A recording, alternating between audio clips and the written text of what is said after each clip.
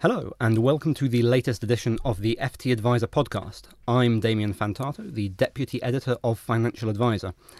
It might have been more than a year since MiFID II became reality, but its effects are still rippling through the financial advice profession. We're here with Chris Jones, Proposition Director at Dynamic Planner, to have a chat about some of its effects on the industry. Hello, Chris, how are you? Hello, I'm fine, thank you very much. Thank you for having me. Thank you very much for coming. So we saw some difficult markets in late 2018 and into 2019. What does this mean for advisors in terms of the way they do their jobs since the introduction of MiFID II? Yeah, I think the timing of what has been and perhaps is anticipated to be more difficult markets after a long bull run isn't necessarily going to be helpful for advisors at the same time when the valuations are being disclosed by DFMs and platform providers directly to their clients, and of course their own costs and charges have been shown in a more clear way through pounds. So I think what it does mean for advisors, and what we hear from advisors is that they need to articulate their value even more. Perhaps they may well have had an easier time than what they were used to. Perhaps the advisors have been around for a while, and many of the skills that they've honed perhaps in the early parts of their career that maybe have forgotten they need to use during a very easy bull market, they're going to have to start to use to help their clients to understand not only the value that they do, but also why their investment solution is suitable. So there's the potential for some slightly awkward conversations there if they're not making the case for why they're charging what they charge. Absolutely, and I think the what might be happening is what we hear here, and what we can perhaps see from normal consumers, is that the actual reaction from the consumer hasn't been as bad as what you might have imagined when you looked at it in the cold light of day or in the theoretical sort of analysis of what was required. And I'm not an expert, don't know for a fact, but I get the sense that what the actual end consumer is doing when they are receiving the documentation is looking at it and sort of perhaps getting what might be described as cognitive overload, looking at a very, very complicated set of figures in an envelope amongst many other envelopes that turn up. Think about it looking too difficult and just putting it in the bin and not really taking the time to understand them, and because of the sheer weight and complexity of information that's being provided. Mm-hmm. And what impact, if any, do you think this will have on advisor charging structures? Because I guess obviously you were, in a previous life, you were involved in Intrinsic. So how do you anticipate that advisors will react to this? Yeah, I think the advisor charging on average, I believe, is fair value. So the average amount that an advisor will charge for the services that advisors provide is certainly a fair, it's an efficient market. And of course, other advisors may well have seen what others are charging and tried to undercut them and taken their market before the actual charge were disclosed to the client. So I think there is an efficient market in terms of what the average charging is. I think there's two parts to what that means an advisor needs to do. Is first one is where they are or have been delivering actual value, is to really focus on that. Very much of what a advisor does for a client, they take for granted. So many of the good things that an advisor is doing to protect their client is actually forgotten by the advisor, not clearly articulated to the client. And I would say that is the vast majority of advisors. If an advisor is misunderstood, what his obligations to a client are from a regulatory or a common law sort of delivery of service, and have been cutting corners, got a bit lazy perhaps, then those ones are probably going to have to just remember what their job is and make sure that they do it. Otherwise, somebody else who has got perhaps more diligence or putting more effort in might take that client away. Yeah, sure. And do you think that this is going to contribute to a downward pressure on costs, or not at all? You would imagine that, that it would, and I'm sure in some cases that it will. But I'm a big fan of you get what you pay for. But I think the important thing is to understand what it is that you're getting, what it does for you, and then as a consumer, you can make an informed choice.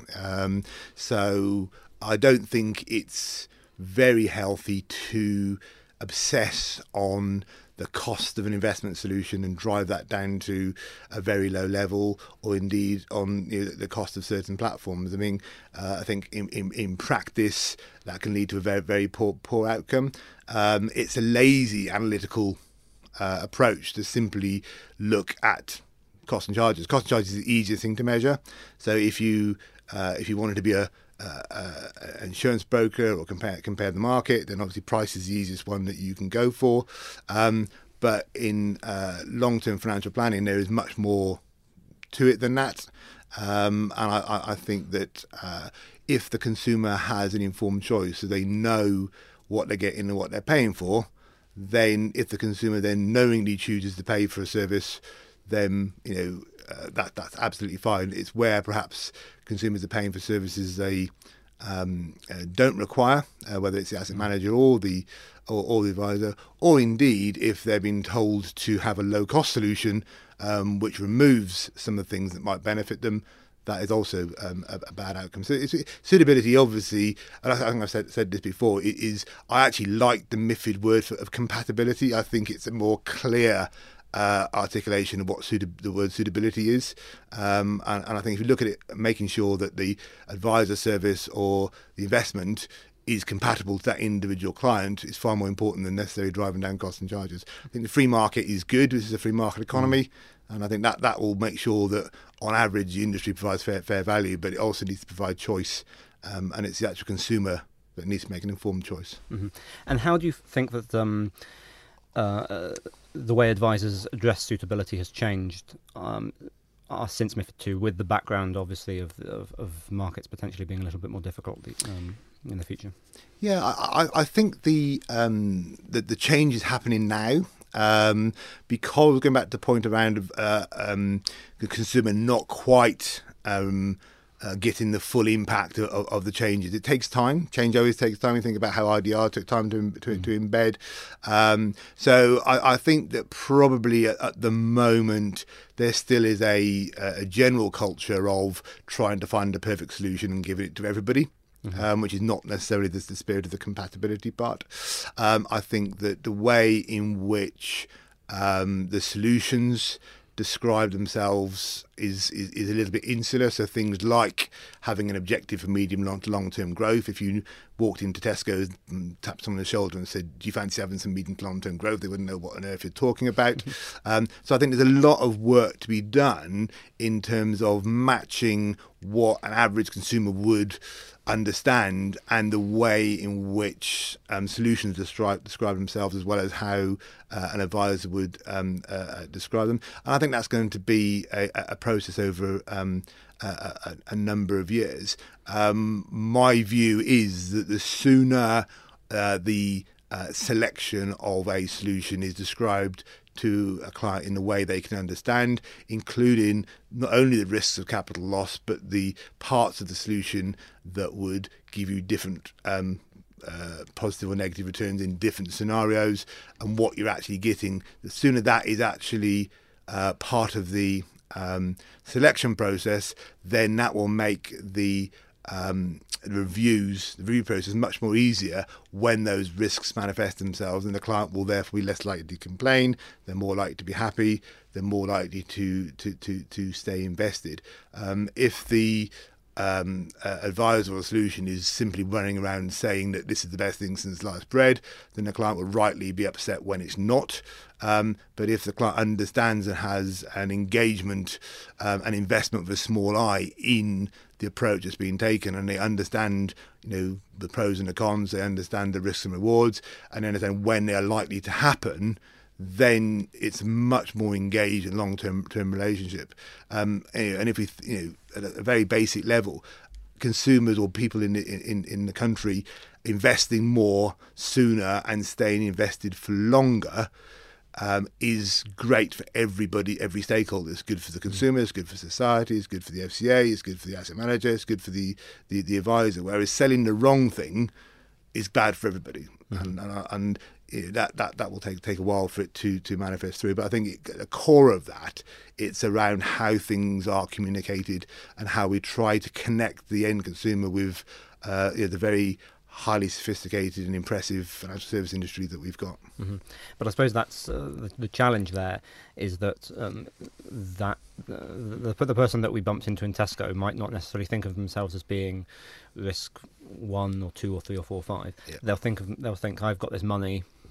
Yeah. I'd like to do something with it and hopefully end up with more money that will either fund me for retirement or put my kids through uni or something like that. Yeah, and absolutely, and I think there is a real logical sense to the right person doing the right job. So there are things that an asset manager does very well that an advisor can't.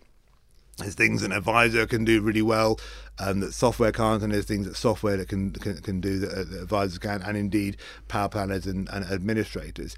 And the key element of a really good financial planner's skill is the way in which they understand the individual client, draw out how they're going to feel in different circumstances, try to help that person to make an informed decision, and then convert that into the solution.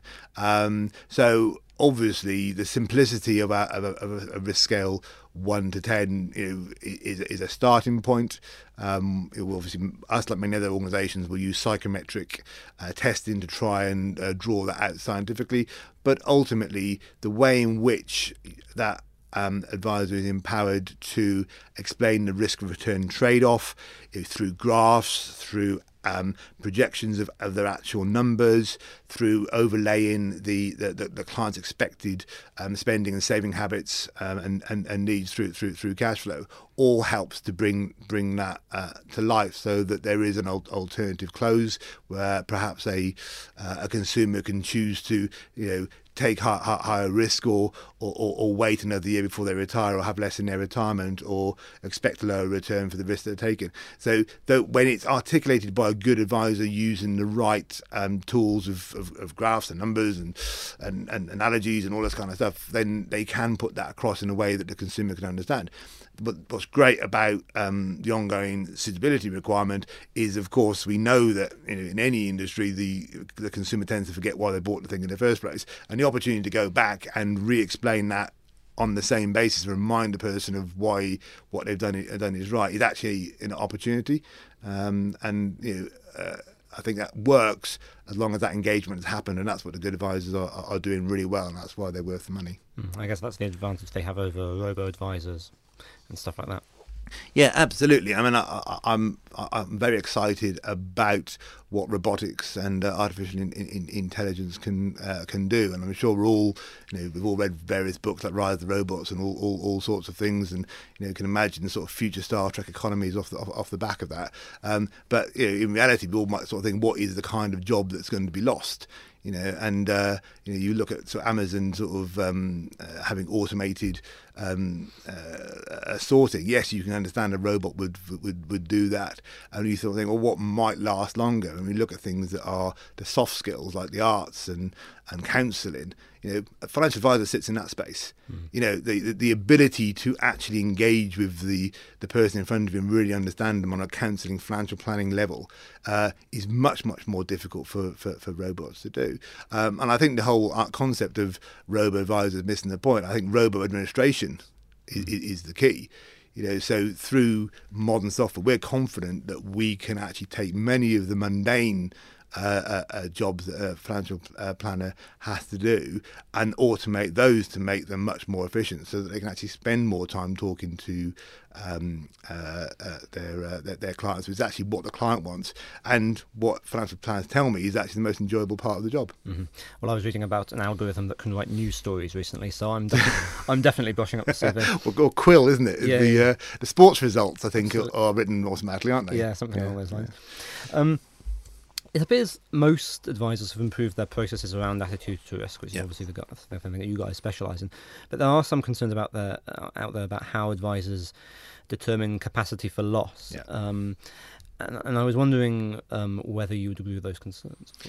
Yeah, I think the capacity for loss question, people have got different views of what it actually means. I think the best way of understanding capacity for loss is through understanding the income and outgoings, assets and liabilities of somebody, and using some element of projection and cash flow to see what are the circumstances where this person would physically be in trouble if they lost a certain amount of money, and that's obviously the literal capacity. I think when we understand a client's tolerance for risk, one of the best ways of actually contracting verbally with the client as to what loss they would tolerate, a great way is to bring to light a specific amount of money that they would be prepared to lose. That's part of the tolerance conversation. If you were 20 and you're saving regularly into your pension, but you're poor, then your capacity for loss is irrelevant, because you can't get hold of the money anyway. So that money is going into your workplace scheme. The only option you've got is stop paying for it. So it's affordability, not a capacity for loss question.